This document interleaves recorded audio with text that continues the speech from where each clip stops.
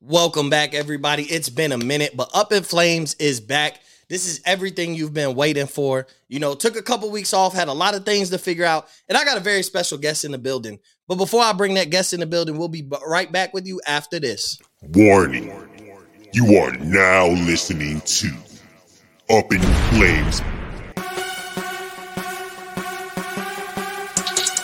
We up in flames, yeah. We up in flames, yeah. Yeah. Let me hear it, Lambo. We up in flames. We up in flames. We up in flames. Yeah, we up in flames, yeah. Yeah, we up in flames, yeah. Yeah, we up in flames. Hold on, check this go. We up in flames, yeah. We up in, yeah, we up in flames, yeah. Woo. We up in, yeah. We up in flames. We up in flames.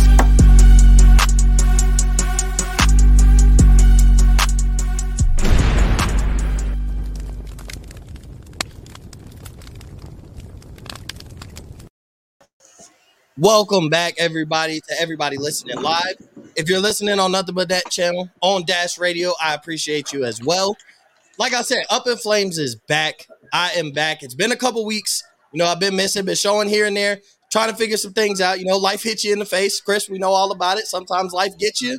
You got to take a break, step back, and then jump back better than ever. But I got, I mentioned Chris. I got a special guest with me. It's been a while since we linked up to talk ball. We talked in spaces a couple times, but it was only right to return after a couple weeks absence and bring my guy, the president of Off the Ball Network, the host of Off the Ball Podcast, the co-host of Draft Capital.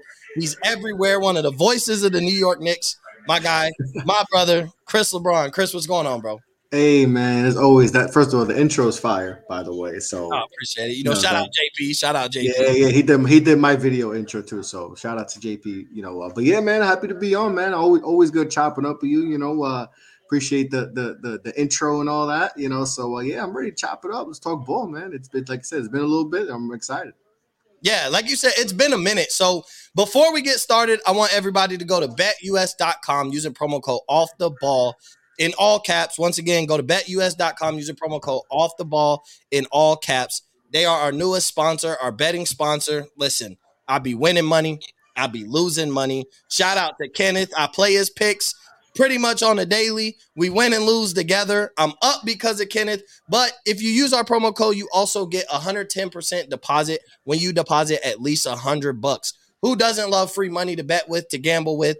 We are in the middle. We got football. We got basketball, college and NBA. We got the bowl games. So make sure you go to betus.com using promo code, once again, Off the Ball in all caps, to get 110% deposit when you deposit $100. So, Chris, we're going to get straight into it. It's only right that we have a fire show. And we've kicked off the NBA season. We've talked about teams that have disappointed us. We've talked about surprises. Teams are starting to fall off. But now we're starting to look at, all right, the season, Christmas is upon us. Christmas Day is kind of when the NBA season comes in full effect towards the end of football season.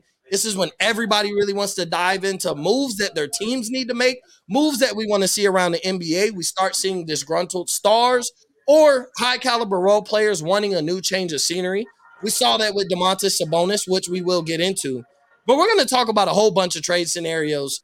We'll get into our teams later, so we're going to leave the Knicks and the Heat out of it if we want to see any trades. So I want to start with you. Just with the NBA season kickoff, what are some trade scenarios? Who's like your first guy that comes to mind that either A, you want to see free and you want to see in a better situation, or B, you just think there's a certain team that should target a certain player, get him, and he could be the impact or difference on a championship run?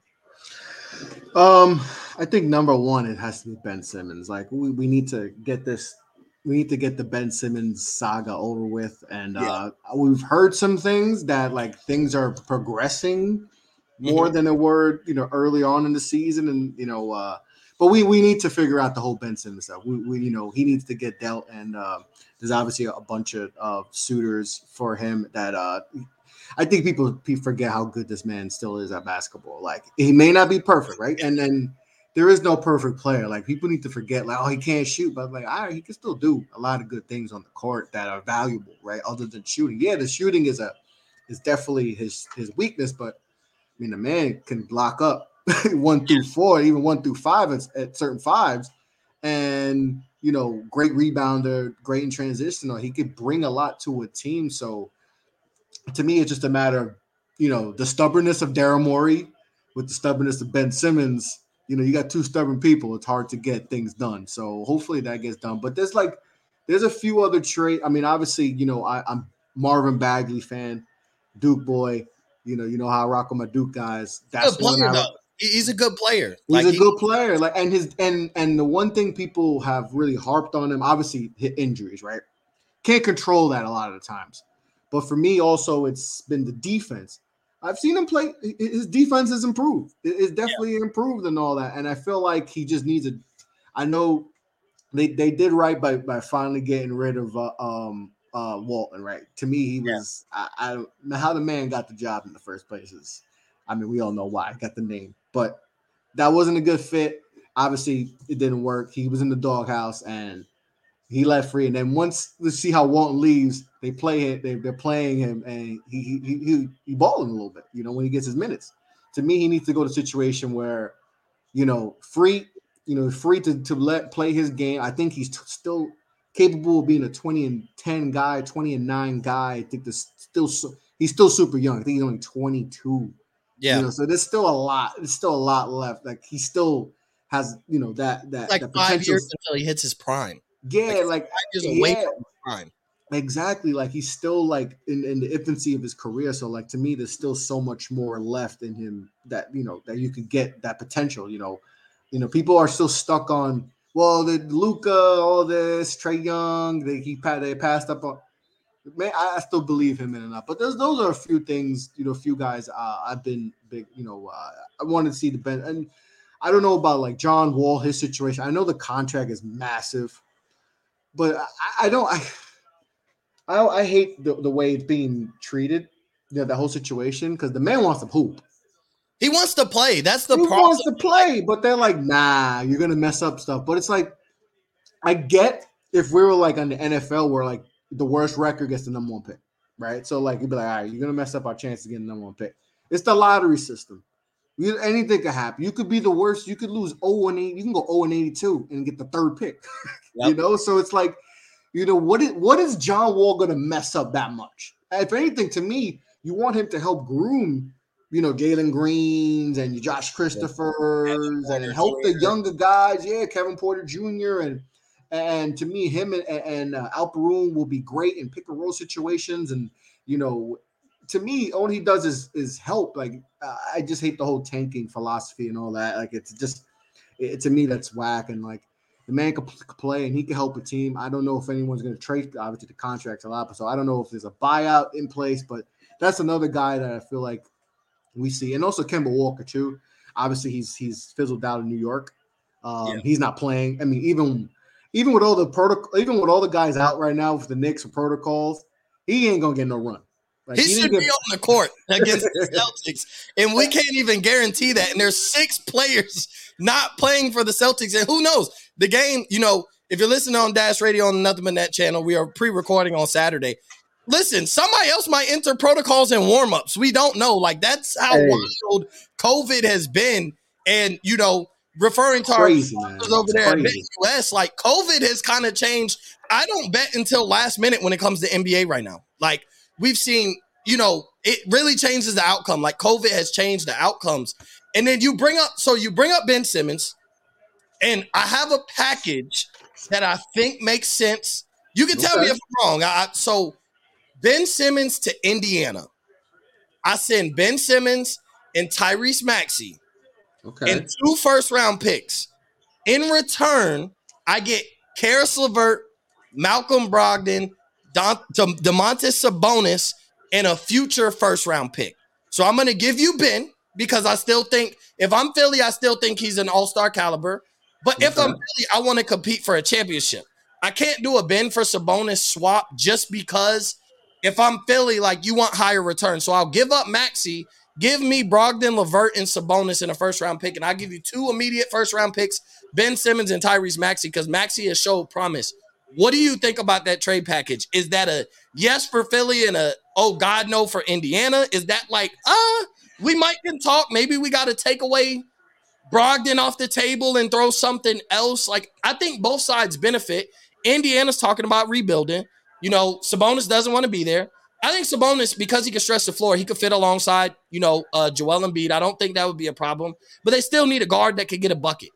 Brogdon, when healthy, can do that, and so can LeVert. I know some people don't love him, so that's why I would throw LeVert in there as well. But you're not going to get Ben Simmons and those three players in return, so I got to throw Tyrese Maxey in there as a promising young guy that Indiana could have some players, Miles Turner, Ben Simmons, Tyrese Maxey to kind of build around. They don't attract free agents, so it's not like anything is going to be sexy for Indiana to really bring a true star. But if you got Miles Turner, who can stretch the floor a little bit so he won't fully clog up the paint and be in Simmons' way, what do you think about that? Would Philly want to give up Maxey too? You don't know. If you want to win a championship. That's my thing is if you give up Ben by himself, I don't think there's enough suitors that are really going to give Philly what they want for just Ben, because essentially you don't want to waste Joel Embiid's prime. Like, that's what it comes down to. You don't want to waste his prime. Philly could win a championship. I know they've started off slow. They've had injuries. COVID has attacked Philly. We've seen, Seth has missed games, Tobias Harris, Danny Green. Obviously, we know Joel Embiid is going to miss some games. You'd rather him miss them early and be there late.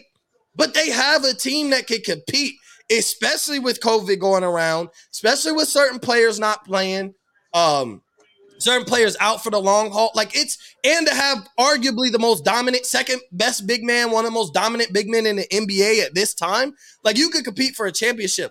But I think if you really want to make something shake and get maximum return, I think you're going to have to add Tyrese Maxey. As much as I wouldn't want to, I would seriously contemplate doing that if I could get LeVert, Brogdon, and Sabonis. I mean, you're talking about LeVert, Brogdon, Seth Curry, Tobias Harris, Danny Green, and Joel Embiid as your core. Can that not win? Can that not compete for a championship? Is that not on paper after they get their chemistry together, after that trade goes down by playoffs? Is that not a team that could compete with anybody?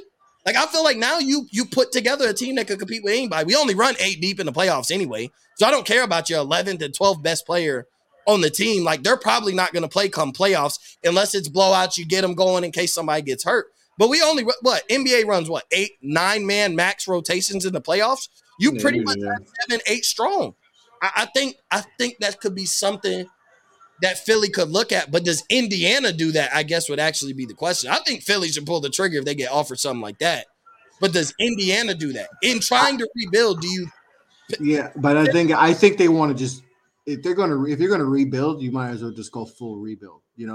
Getting a Ben Simmons that kind of like a stopgate, it kind of messes up your rebuild.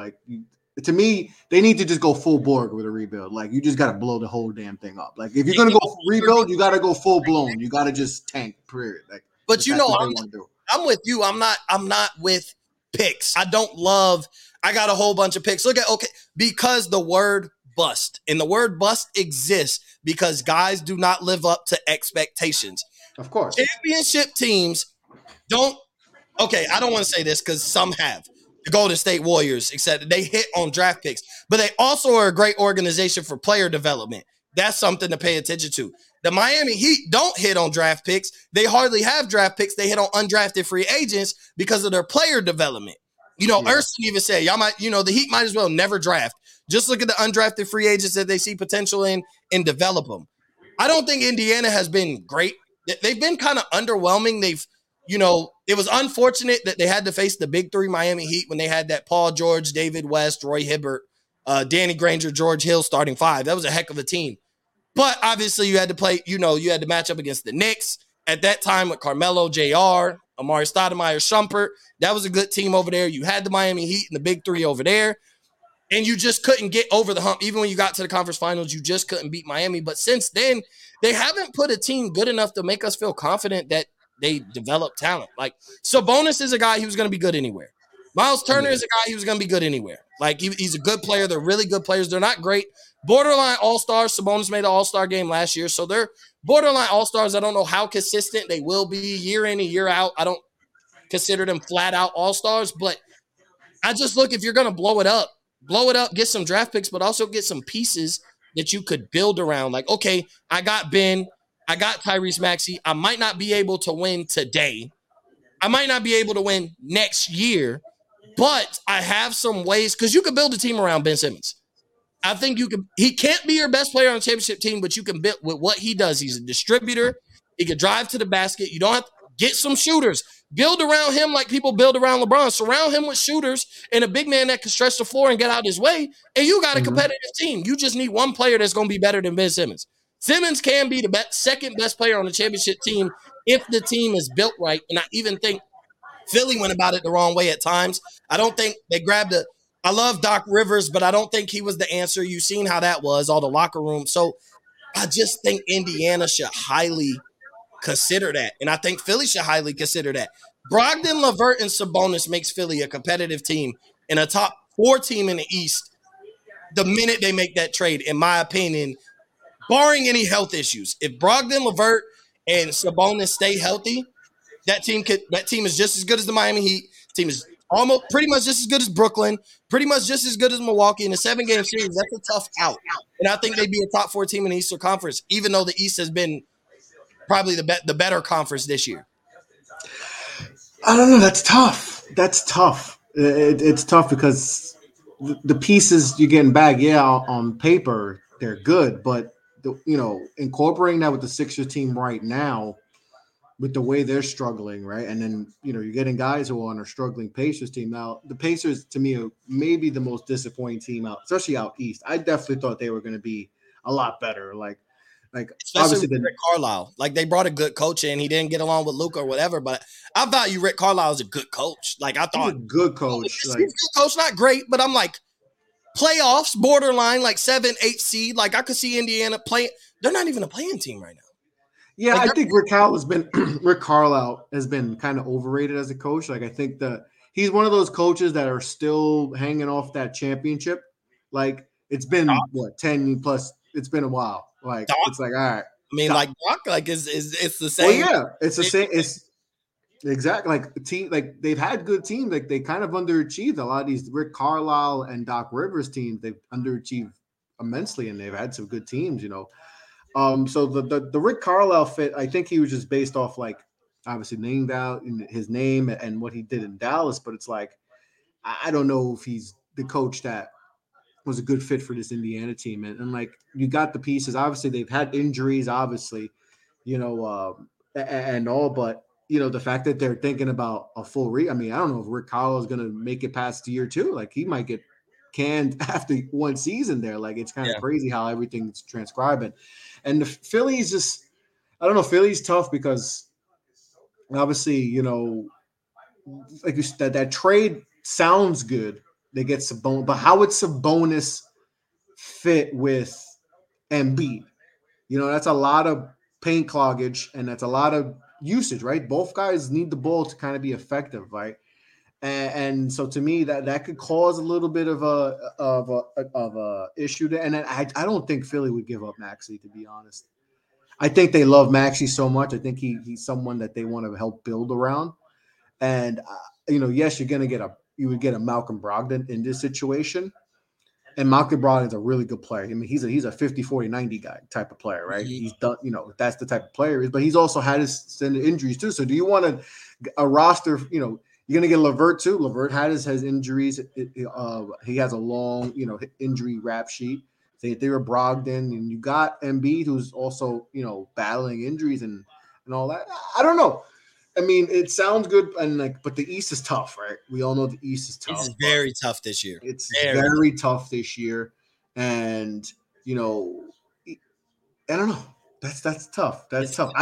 That's something that you would have to sleep on for a while, a few days to be like. You have to have a few days to feel comfortable making that trade. It's not something you'd be like, oh, automatically, okay, that's a trade. Okay, how do the pieces work? Does everything fit? I don't know. That'll be tough. And does it make you, if you're confident it makes you a championship team?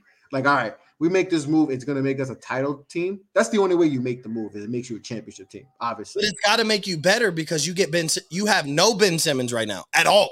Yeah. Like, that's my other thought process. I'm not saying settle, but at the same time, like, you're going to finish the season without Ben Simmons right now at all. You have him nothing. So, like, whatever, I'm not going to say whatever you could get, but when you get to thinking about, like, I need something in return for Ben Simmons, somebody to replace, like, if a trade like that was on the table, so, okay, so Philly's willing to trade Ben Simmons. We've heard talks have ramped up. Mm-hmm. But you know what? This would be the last one we'll handle on Ben Simmons. Where do you send him, and what do you ask for in return? You're not Daryl Morey, though. Take your Daryl Morey cap off, because we know he wants maximum value. He looks at Ben Simmons as a top 10 player, and he wants top 10 value in return. You're Philly. You're trading Ben Simmons. Like, it's going to happen. We're trying to win championship, and we can't do that until we get rid of Ben Simmons. Where do you send him, and what are you getting back in return? I would talk to Sacramento. I would talk to Sacramento, and you go talk to Sacramento, and you see to see if you can try to see what's going on with De'Aaron, and see what's up with that.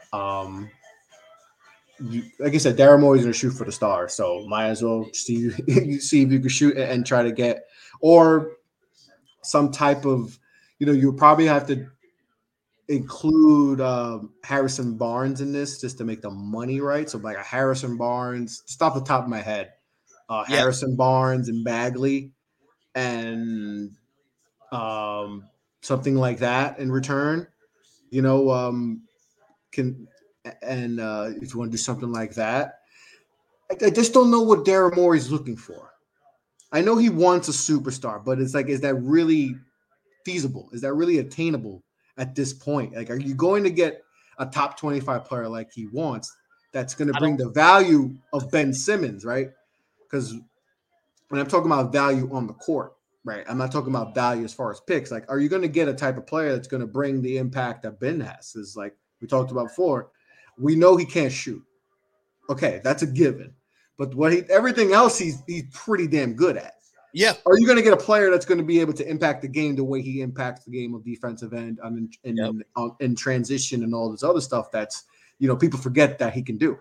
So to me, I just don't know if you're going to be able to get that. So, it's got to get figured out. And it's just crazy that it feels like every day we're talking about the Ben stuff. Where is he going to go? But to me, you hear some Sacramento stuff. Whether it's for De'Aaron or some type of, getting like a Harrison Barnes, and getting a Bagley too. Maybe that's something intriguing to them, and maybe getting like, something like that from, I think Sacramento is a potential trade target.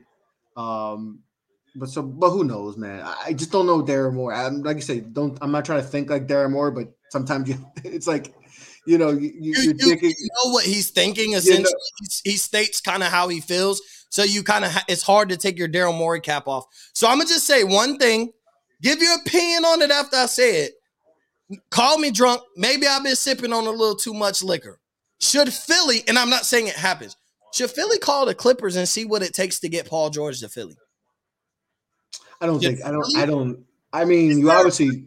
Do you think there's a price tag on a Paul George? Because if I was to think about maximizing Joel Embiid's prime, knowing how good X player is, does it have the biggest injury history as far as missing major time? I mean, we know he snapped his ankle, but outside of that, he's been fairly healthy.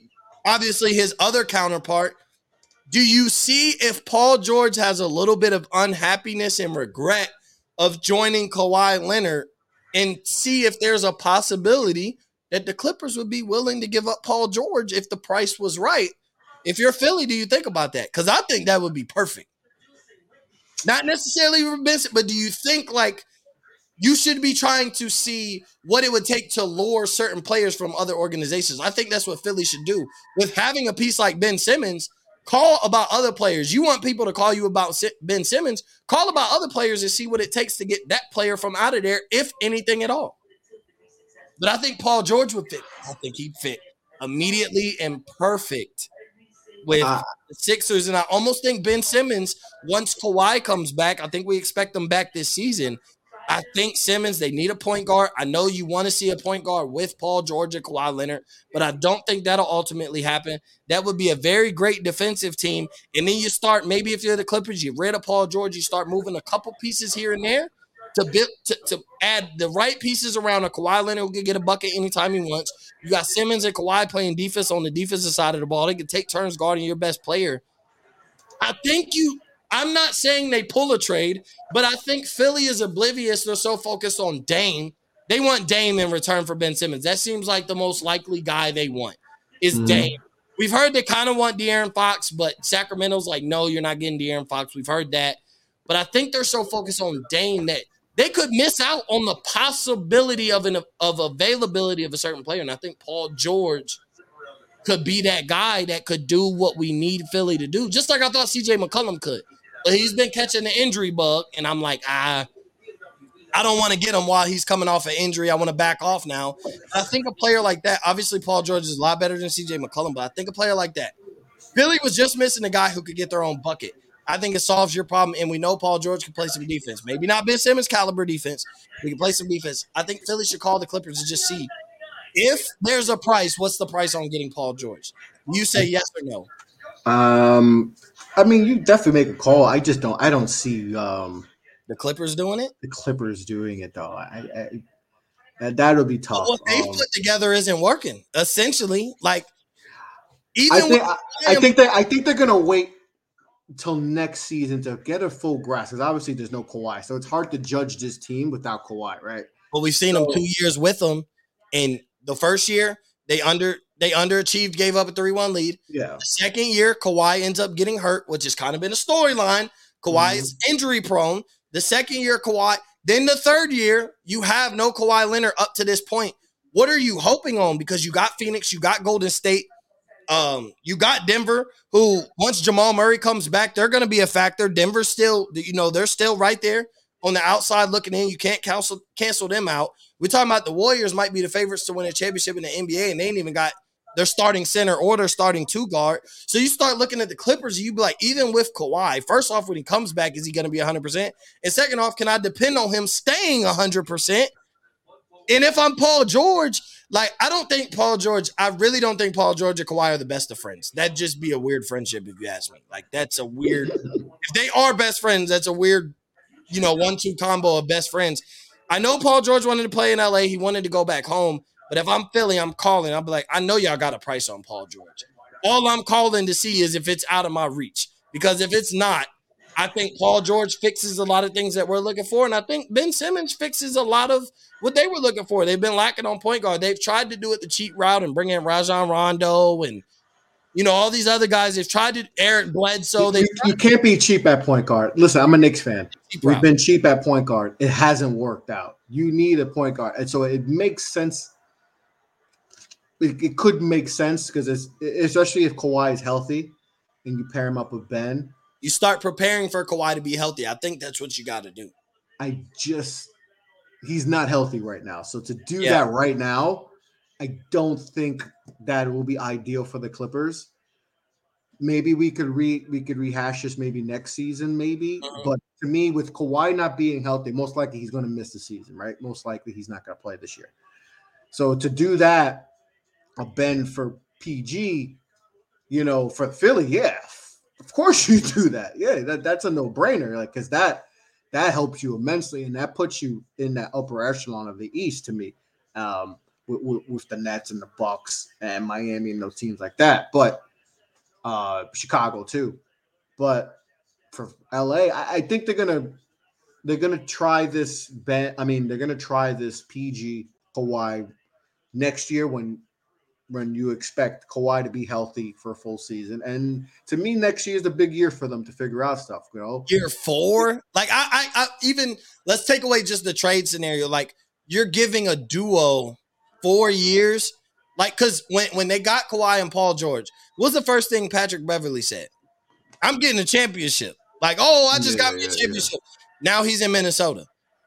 It's failed. That experiment of those two playing together has failed. They haven't reached the Western Conference Finals. They haven't, reached the finals at that. They haven't won a championship. Like, essentially, up until this point, it's failed. And we don't even see them reaching the Western Conference Finals this year, even when Kawhi comes back, because you talk about, like, the Lakers are on the outside looking in, but you just know something's going to happen where they're going to at least compete. At the very least, they're a competitive team that you never could count out the King to at least be competing. You also have Phoenix, who's been balling without Devin Booker. You also have Golden State, who's been balling, probably has the lead guy for MVP without Klay Thompson and James Wiseman. And both of them should be back by All-Star break. At the very least, we see Klay supposed to come back in January. We haven't really seen a timetable, but we know Wiseman's ramping up to come back. So by All-Star break, we're going to see a full-blown Warriors team led by the MVP Steph Curry. The only person that can take that away from him is Kevin Durant. And so, like, even when Kawhi comes back, COVID could kill that too. But when Kawhi comes back, the Clippers, at best, with Kawhi at 100%, are the fourth, maybe even fifth best team in the Western Conference. I think that's a problem. That's why I say Philly should test the temperature and really make the Clippers think about their future prior to them actually thinking about their future. So I agree with you.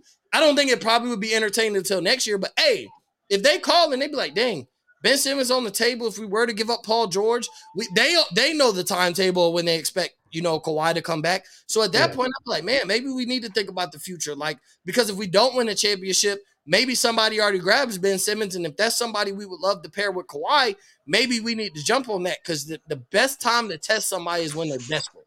It's always like that. That's why the NBA trade deadline is so great, because everybody start evaluating themselves and they get desperate. And that's why the difference between the NFL and every other trade deadline, the NBA trade deadline is greatest, because most of the time major moves happen and championship swinging moves happen because teams get desperate. They'll overpay at that point in time. And because they feel like that's the piece that could get us to a championship, and we'll give up anything that doesn't include championship mentality. So I think Philly should just at least test it. Have the Clippers think about it. They got until what? After All-Star break to fully think about it. So you call them, hey, just sit on it, think about it. We ain't pressured to move Ben Simmons. We ain't paying him right now. He's taking, $6 million in a loss at this point. Yeah. Hey, let's just, hey, it's on the table. We'll offer you Ben Simmons. Let's figure out a package if we can get Paul George in return. Leave them 2 months to think about it. Figure out when Kawhi is supposed to come back. If they love the Kawhi and Ben Simmons pairing, boom, I say both teams pull the trigger. I say really both teams benefit from that. But before we move on to our teams, real quick, Kyrie's coming back. But ironically, Kyrie has not got vaccinated. That is a political conversation that I care nothing about. But Kyrie comes back, and guess what? He goes in health and safety protocols. We're all envisioning we miss Kyrie on the basketball court. We love Kyrie, the basketball player. Whether you love, hate, or just don't care for Kyrie off the court, that's fine. We all know he's a great talent on the court. When healthy and playing, Kyrie is a very important aspect, and we've missed Kyrie on the court. But then he goes into COVID health and safety protocols. So that puts him off what? He's got to test negative 5 times because he's unvaccinated. Yeah. But let's take the protocols and everything out. When Kyrie returns, he can't play home games. We know that. Because of his decision to not get vaccinated, personal choice. I pretty much applaud Kyrie for standing pat on what he believes in, and the Nets folded first. At the end of the day, they're like, you know what? We need Kyrie. COVID hit us. We need Kyrie. And Kyrie came calling. Like, Kyrie answered the call. Hey, well this was on the table from the jump. So, like, that's no. Like, they were like, we're not rocking. They said no, yeah. And so, like, they're desperate. And like we said, teams do things when desperate. So on the basketball aspect, Kyrie returning for the Nets. He can only play away games and practice at the facility. He can't play home games. I know there's been talks, over social media or whatever. One of the guys running for mayor basically wants to uplift that mandate. And I think basically what he's trying to do is put that on his agenda so everybody be like, oh, I'm going to vote for you so you bring Kyrie back to basketball, because we know New York is the mecca of basketball. So, hey, we care about basketball more than probably we care about our own individual lives. And Kyrie will be back on the floor. We'll pay them tickets. We'd love to see it. Make the Nets great. Just make the basketball scene, Kyrie, Kevin Durant, James Harden. Yeah, we'll vote for you. So I think that's what he's doing. But like I said, that's the political side. Kyrie on the basketball court, his return means what for the Nets? They're the favorites in the East. It's that simple. They're the favorites out East with him. I mean, that's always been,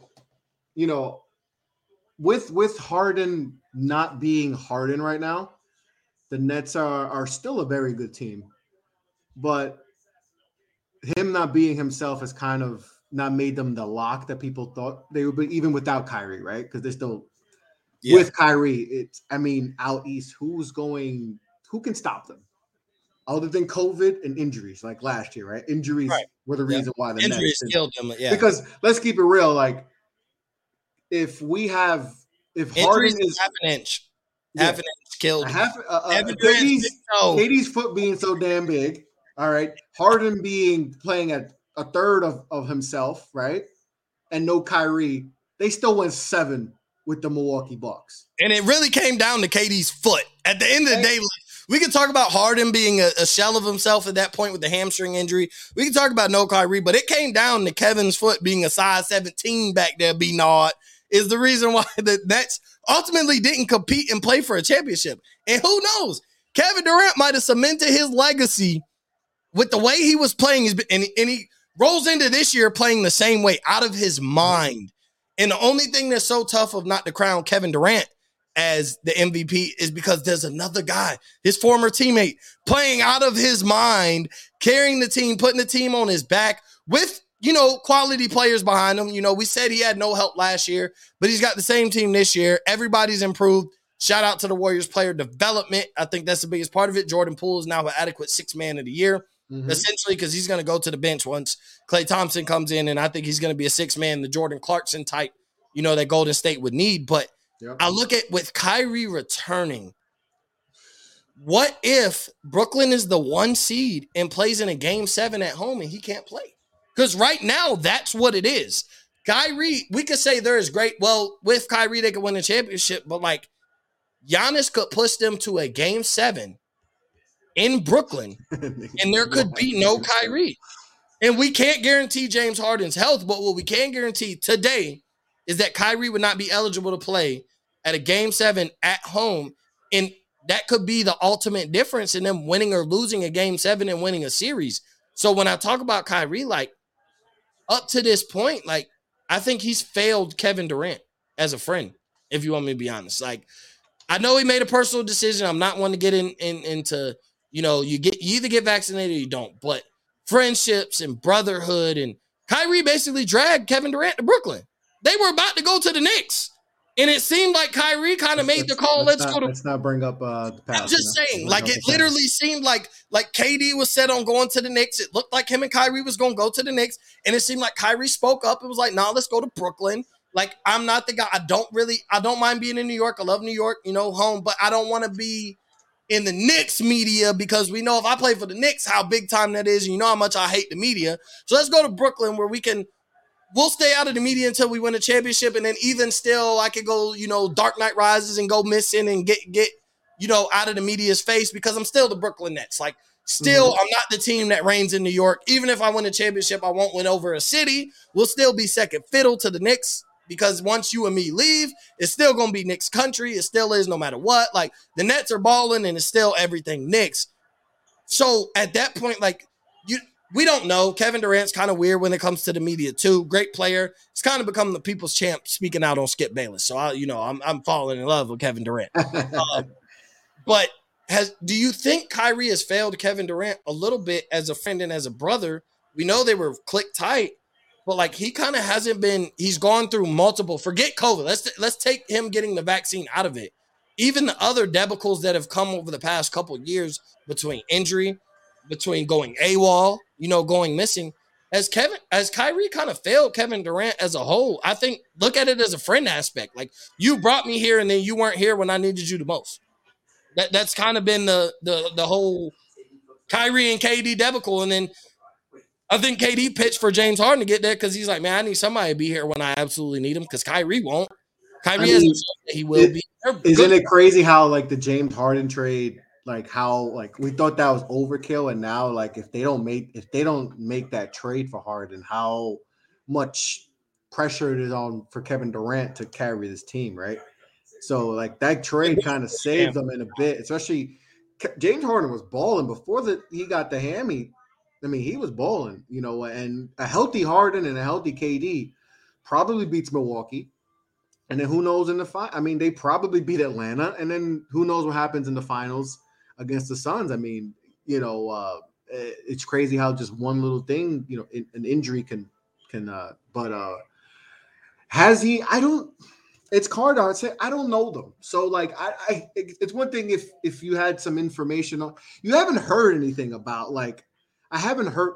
Maybe you have. Maybe some other people. I haven't heard any like anything from like any rumor mills, any shade room stuff. I'm on the outside looking in. I'm on yeah, the like I don't know. I don't know if they have if Kevin feels that way. So. And I haven't even seen a little bit of rumors about that. So I don't know. Maybe most people would feel like if they were in that situation and they were Kevin Durant, that they would feel some type of way. But maybe Kevin just like, I'm with whatever, That's whatever how you I'm want. looking at it. I'm looking at how I value friendships, how I value brotherhood. And then I look at when we're put in positions, like when we get put where, my brother, my guy, the guy that brought me on, the guy that, I brought on whatever. When I needed him the most, he showed up, this and that. Like, I don't go, we tend to pride ourselves on brotherhood friendships of like, I don't go missing when you need me the most. Injuries, like you said, you can't control. But, going AWOL, I get it. Shout out to everybody, going through mental health and needs help. Make sure you get the help you seek. Hell, I go see a therapist. Ain't no shame in my game. But at the same time, like, at the same time, like, don't play the mental health because that's a sympathy factor. Because you said, like, I need my mental together. You hadn't talked to your team. You went about it the wrong way, and then you're at your sister's birthday party having the time of your life. Yeah. That's a problem. Like, I do feel like that's a problem. Like you say mentally, but then you're having the time of life. I get this, your sister, support her, love her, whatever. But, like, you left your brother hanging. Like, I understand it's not your blood brother, but, like, blood doesn't always make family. And, like, you left them hanging. KD might not feel no type of way. I'm on the outside looking in, but I just think, like, I think Kyrie has failed Kevin Durant up to this point. I think they have failed as a pair, but it's not been on Kevin Durant's end. He's been there when the call needs to be made. He's been there, and Kyrie hasn't. And so they felt like they needed to go get James Harden. And I think that was more so Kevin Durant kind of valuing it. He'll never speak on it. Kevin Durant doesn't speak ill of anybody outside of Russell Westbrook. But he doesn't throw shade towards anybody. He doesn't have lost love for anybody. Yeah, he says things to people who say negative things about him, but I just think Kevin Durant is, like one of those, like, we needed James Harden because, like, I need somebody here with me. Not that I can't do it by myself, but I need somebody. Like, no guy has won the championship by himself, essentially. And that's how Kevin Durant felt with no Kyrie Irving. Like, I'm doing this by myself. I'm coming off an injury. You asked me to carry the load. You went missing on me. Yeah, bro, let's go get James Harden. He's unhappy. You know what I'm saying? Let's go get him. So I think the experiment of them paired together has kind of failed. Kevin Durant hasn't failed. He's played absolutely. Oh, no, he hasn't failed. Negative to say about him. Like, his stock in the all-time list is rising. So I have nothing negative to say about Kevin Durant. He hasn't failed. I just think them as a tandem and even as a triplet up to this point, I mean, it's championship or bust this year with those three, essentially. Like, it is. But it's been from the start. Like, once they decided to go together, right, it was championship or bust just with him and Kyrie. And you add James Harden, it's legit championship or bust. There's anything and you got Marcus Aldridge, you got Blake Griffin. Yeah. So we kind of gave him a pass because the injuries, right? So you give him a pass, KD by himself with not a good roster when it's just him. Let's be real.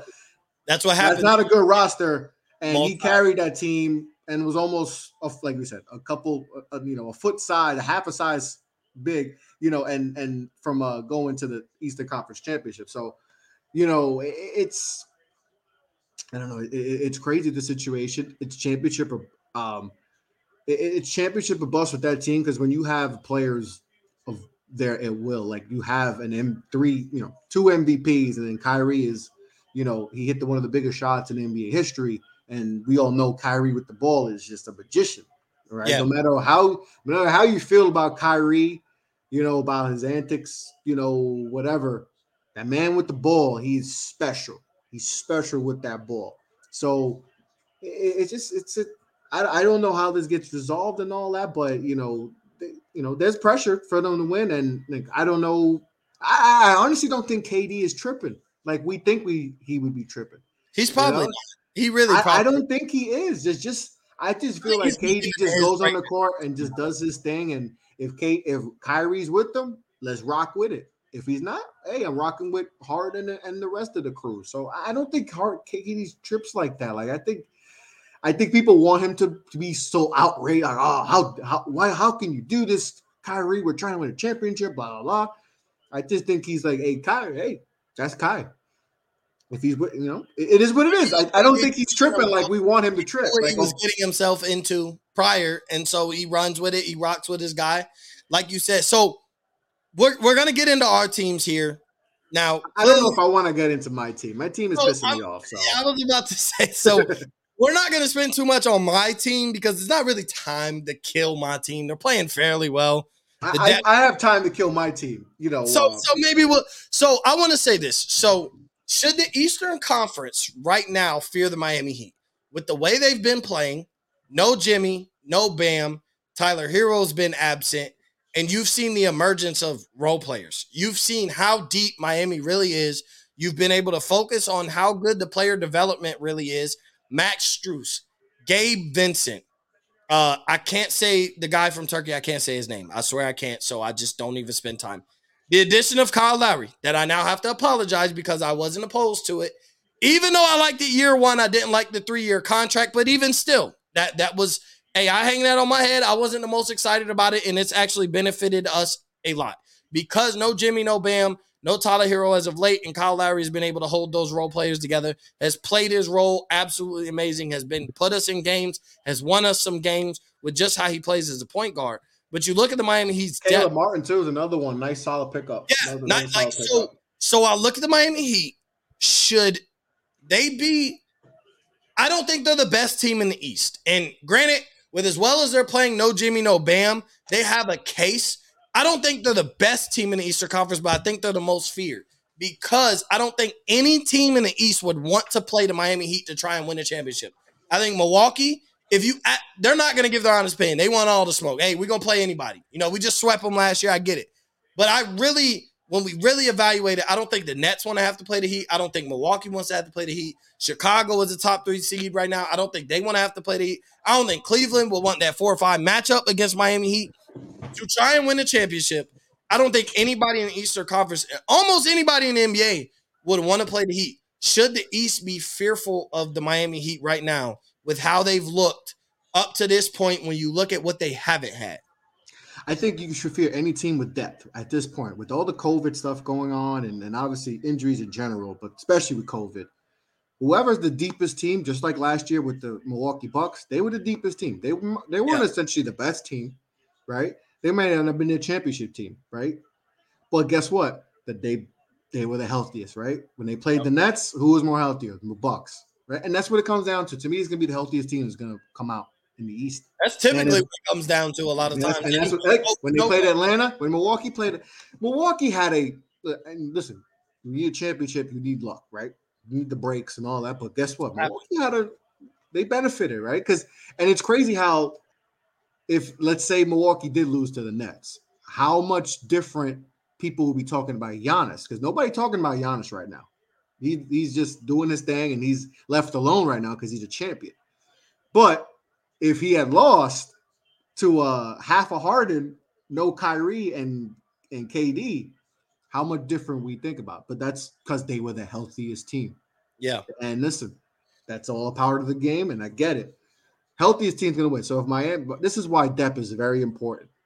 Right. This is why it's and that's why I think people like the Warriors this year is because of that depth. And I just talked to Brian Ruiz, about the Warriors. Like, they have so much depth. So if they do lose a guy, and they're adding one of the greatest shooters of all time, that's essentially like getting a free agent for the Warriors. They're getting Klay Thompson back.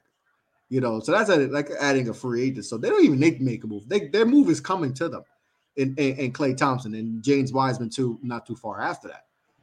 So to me, the healthiest team is gonna come out, and right now Miami, they got a lot of depth, and to me that's gonna be the biggest thing. Team needs to find depth. It's not just about having those, and I think the Nets are realizing that, right? They went all in on their 3, and then when we always say that, right? When you do a big 3, it's a risk, right? Because what if someone When you gets hurt. minus one, it changes the whole. When you minus one, you still got a good, right? You still got okay. All shot. right, we still got a good team, but then you lose 1.5 or 2, and it's like, oh my god, we are not that good of a bat. Like We're the terrible. Nets, We're a superstar in the G League, like basically. they needed KD to be superhuman in that game, right? Where he played every single minute. He went absolutely, Super Zion, whatever that the Dragon Ball Z reference, where they say people, he went full super, whatever that guy's name they would say. He went full board, cyborg. Like, I'm taking over, right? And that's all what we want to see from the great players, take over. But it's like his second best player is Bruce Brown, and a beat up, Blake Griffin is different. So to me, the healthiest team in Miami, if they stay healthy, they could do some things. They could do some things. To me, and that's it. If they stay healthy and with all the COVID stuff, I mean, we see the Bulls. I mean, they're breaking down because everyone's freaking got COVID there. Like their whole roster's They depleted. just got back to practice. Like and to me, that's going to be COVID is going to be the X factor. That's to me, that's the real. Like, it's with everything going on now, and now we're getting that spike and stuff, and now guys are out. And I mean, I hope. I don't know what's going to happen. It sucks because it's like the quality of basketball is going to get hurt because now we're watching games. We're like, wait, who's that? Because we're seeing guys on these exemption deals, right? And we're going to be seeing the most random players. This might be the one time we might see the most random NBA players ever. Like, we're going to be seeing guys that are like, wait, what? Who? And it's just, and that's going to affect standings going down down the line. And, so healthiest team, man. Healthiest team's going to win. If Miami's they have all the pieces, right? They got the championship pedigree and all that, right? They just were 2 years away from going to a final, and they won 6. Last year was just, it wasn't their year, right? A lot of things didn't go their way. And Milwaukee was just like, hey, we're not going to lose again to them, right? So this year, I think, they have they have enough pieces. I like their role players a lot. Tyler is playing to what we thought he was. So, we'll see. Healthiest team's going to win this, man. It's going to be crazy this year, with everything going on with the COVID and the variants and all that. Yeah, and I think it'll die down a little bit. So before we close out, appreciate everyone listening live or listening here on Dash Radio on the Nothing But Net channel. But we got to do it. I got one of the voice of the New York Knicks, right? So it only makes sense. He has respect around Knicks Twitter. He's got respect around just New York, period. His voice, his statements on his team. And some Knicks fans aren't happy with me right now because I sometimes say it like it is. I was about to give you, I'm going to give you your flowers because people don't necessarily always love his opinions because he's the one guy who's going to keep it real. He's going to, analyze it on the basketball aspect. Is not everything about, I love New York and da-da-da. So the state of the New York Knicks. My thing is they overachieved last year. So now the standard was set so much higher. And this is what you see with Tom Thibodeau led teams. They have a couple good years. This is only, they had one good year, but they overachieved last year. We talked about it last year, right? The Knicks overachieved. Like, if you would have told us they were going to be a 4 seed and playing home games in the playoffs, be the home, you would have said, no way. They might play in the play-in once we found out they're bringing the play-in tournament back. But if you told us they were going to be a home, the 4 seed or whatever, we wouldn't have bought it. That's overachieving. And then because you overachieve, the standard is set like it's either this or better. Nothing less. We accept nothing less. And you know how New York media, the city of New York, y'all ride behind y'all teams. Y'all ride or die.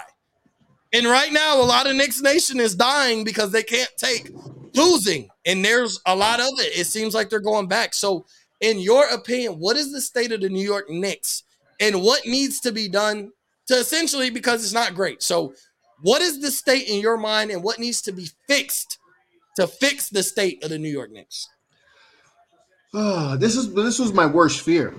This was my worst fear. You called it. And I called it. Because you want to get excited, right? And listen, there was a bad 7 years. Knicks played a lot of bad basketball, right? Ever since they went to they played at Indiana in that series and they lost in 6. It's been downhill since.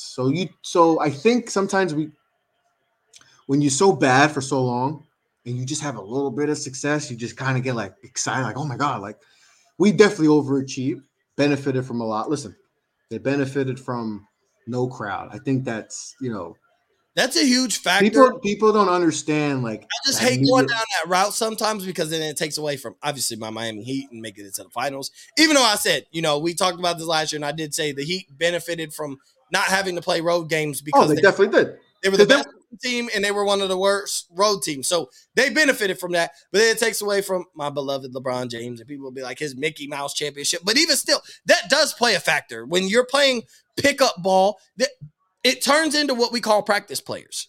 We know guys who, when the lights came on, when it was game time and that clock started and the win or loss meant something, guys disappeared. But we also know those same guys who were great in practice. Like, when it came to basketball practice, you're like, man, this guy should be a starter, but he doesn't perform that way in a game. And so it puts that scenario, right? Like an AAU tournament with a dead gym, because we've seen plenty of them. I play AAU my whole life. I've seen crowded gyms. I've seen dead gyms. I've seen every team be in there to come watch us play. I've seen every team not care about us playing. They trying to get ready for their game. So I've seen it all, and it makes a difference. It's just a different type of focus. It's a different type of non-distraction when you take the crowd away. Yeah. And the Knicks benefited from it. People won't want to hear that. They won't want to admit it. They won't want to, acknowledge it. But that's the case. My team had benefited from no crowd and not playing road games. Like, the Heat made it to the finals probably. That was the best scenario for a team like the Miami Heat, was when they were in the bubble. You ain't got to travel nowhere. Dogs be dogs. And it's an even playing field, because when you played Milwaukee, right? And maybe I believe if let's say that if it was a regular season, like no COVID, no bubble and all that, and you played Miami versus Milwaukee in that series, Milwaukee probably wins because the home court advantage. You got to travel. I believe, but like when everything's even kill and everyone has the same set of rules and same advantages and disadvantages, then you're going to, it's like, all right, go over. We don't have to worry about a crowd. And that defensive philosophy works. That dog mentality and that defensive philosophy works because it's not always about who's better. Sometimes, a lot of times, who wants it more. Yeah. And the Knicks were hungry. Like, they got some success. They got the city behind them. We know the players see social media. We seen how the city of New York was. They, once they got out of any type of COVID, they didn't know how to act. And that's how you be behind your team. But at the same time, like now, the crowds are playing a factor. The storylines are huge. Like, bro, in New York, and it's not even a knock on New York, because I think any fan base does this. So I do hate the fact that everybody's like, see, everybody in New York was rooting for Steph. Steph could have been in Miami. Steph could have been in LA. Steph could have broke that record wherever. Everybody was there to see Stephen Curry break that record. It wasn't about winning or losing. It was about seeing Steph. I don't care where it was. But because it's New York, it's going to get great. It'd be like, see, the Knicks aren't as loyal. You heard the crowd. When he hit that three, it was rap. Like, but that's Madison Square Garden for you. Like, that's just how it goes. And they appreciate history. Anybody would appreciate history. He could have came. The game could have been in Miami. And guess what? America, or whatever we call it now at this point. But the arena would have sold out. And the Miami Heat fans would have been rooting for Steph to break that record. After that, all right, it's game time. You're now our enemy. We're rooting for our team. But I just think you're right. The Knicks have they benefited last year, but overseeding expectations becomes the problem with any team. Not just the Knicks, any team. When you outdo expectations, you set the standard high. And sometimes when you set the standard so high, when you come anything less than that, it's underachieving. And so the achievement was be a top 4 team at the very least. Have a winning record right now. Look like one of the better teams, especially because Atlanta disappointed early. Miami has a lot of injuries. Brooklyn has no Kyrie Irving. Milwaukee had a slow start. Washington started out hot. They fizzled back out into kind of reality, essentially. So you look, Chicago is where I thought they would be. A lot of people killed me for saying I thought was Chicago. But I like Chicago. I don't know why people were like, nah, I'm not crazy about Chicago. When they made those moves. And I'm like, bro, Chicago is just as good as almost anybody. I value having multiple ball handlers on your team, and that's what they have. They got multiple guys who can handle the ball and create a shot. Like, you can stagger minutes. And people would. I think people were stuck on DeRozan Toronto, which people need to stop. Like that narrative about, all that, like him in Toronto, like because he didn't play. I mean, he lost to the freaking LeBron James. Like, come on, That's all. That's essentially. Yeah. So Come on. he had the best team in the Eastern Conference at one point, but it was like, bro, they were like that was their kryptonite. Was just LeBron, like LeBron and the Cavs. Like it was just they couldn't get over that hump, and that's okay because they couldn't get past the guy who kept making it to the finals. Essentially, the guy that made it to LeBron James. Like it's just it like, happens. and people are like, oh, he's not that good. He's a choker. It's like, nah. I mean, then you forget yeah. about him in San Antonio because he's in San Antonio, and let's face it, it's the end of the era, right? They're not San Antonio no more. So you forget about him, and then you watch his games, and then even if you just look at his stat sheet, you're like, hold up, 23, 7 and 7. You're like, oh, 50%, and he's the king of the mid range. Like he's top 5 as far as mid range scoring and efficiency, right? And I just saw a video with Ben Taylor who does a lot of breakdowns and all that. Some of his mid range numbers are better than KD, and KD is maybe the best mid range player in the game. So like people just sleeping on him, like and like how that was going to work. Like to me, that and the fact that he has Zach LaVine and Lonzo Ball, that frees him up because now you don't have to worry about double teams. Yeah. Zach LaVine's gonna, having Zach LaVine, who's a slasher and all that, gonna kick. So to me, I'm like, that's gonna work. Like if health, the only thing that's gonna stop him is health. And obviously we're seeing they've had their COVID issues. Kicked their ass. So we've seen that. COVID has kicked their ass big time. Yeah. Like they may have been hit the hardest, with COVID. So like postponed games and like Vucevic had that COVID early in the season. So like I thought it was going to work. So I don't know why people wouldn't buy into Chicago. I had my stock in Chicago. I thought they'd be a top. I think I had them top 4 seed, and we both they're number 2 right now, and they may be number 1 if they don't have COVID and all this stuff. We both did, and everybody told us it was crazy. I remember I defended Golden State and I defended Chicago with the offseason and whatever. I was wrong about Golden State. I defend. Those were the 2 teams in each conference. Those were the teams I defended. I even killed my own team in defending those teams. I talked about I ain't love the Lowry, and everybody talking about Miami might have had the best offseason. I'm like, I don't love Lowry, and now they're shutting me up. Kyle Lowry shutting me up. He heard everything I said. I'm convinced. He heard what I said because that's what happens. Mo speaks, and then everybody, those guys listen. Next thing you know, they shut me up. Like, I make a bet, be like, guaranteed, and then they be like, you thought, and guess what? Like, South Carolina State heard me early. I'm like, Jackson State? I ain't even going. I'm just put them on the parlay as a sweetener money line. That was a rough game. They is smacked. Like South Carolina State heard me. It was like, Mo, you know what? Guess what? You bet against us, so here we go, brother. We gonna show you that we are just as good as Jackson State. If not, what they win 31-10. We 21 points better.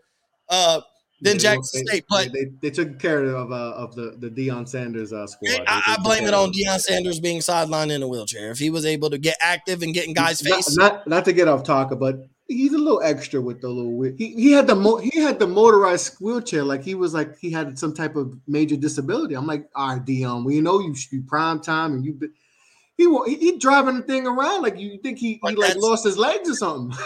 Deion, right? Like Deion is. His hoodie had his Twitter handle on. I'm like imagine you see like Nick Saban with an @Nick Saban hoodie.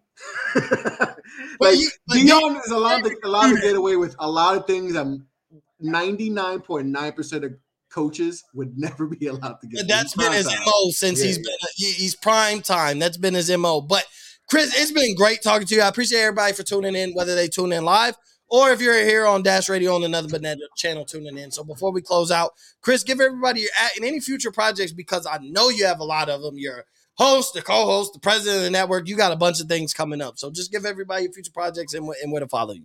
Yeah, bro, I appreciate you having me on the pod. Always good chopping up with you.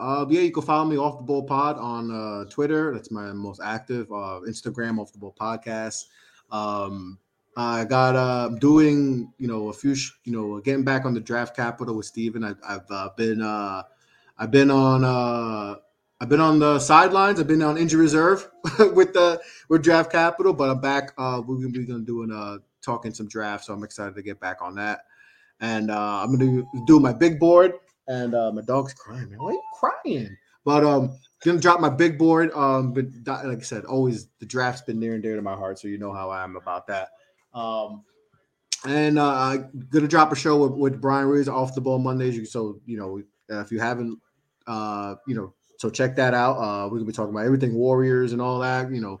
Talk about his what made him love the Warriors, the We Believe team, and obviously the current state of the Warriors and all that, Clay's return and all that. We'll talk about that. So I got some just follow me Off the Ball Pod, and make sure to follow Off the Ball Network, of course, for your sports needs, offtheballnetwork.com. OTB underscore OTB underscore Twitter OTB underscore, wow, say that fast 5 times, underscore network on Twitter, obviously Instagram, all that stuff, Facebook. Check out all the great sponsors and bet us, check them out, help us out, anything helps. So appreciate you having me on, brother. Yeah, 100%. Y'all know you can follow me at Mo_Cheese15 on Twitter, Instagram, at Up in Flames Pod on Twitter, Instagram. Continue listening on Off the Ball Mondays if you are here listening on Dash Radio on Nothing But Net channel, because following me is the great Chris LeBron on Off the Ball Pod with him and Brian Ruiz. So if you are here listening on Monday, you get to hear his lovely voice for another hour, and then our guy Kenneth and our guy Steven, and then we close out with the Hoopers. And then don't forget our newest member who's going to be there on Monday night, our guy Rob, the guy who runs Nothing But That channel and helps contribute to Dash Radio and gave us this great opportunity. He closes it out on Monday evenings, if I'm not mistaken, at 8 p.m. Eastern, with his Timberwolves talk. He loves his Wolves, and he breaks them down really great. So I appreciate everybody for tuning in, listening. And on that note, Up in Flames is out.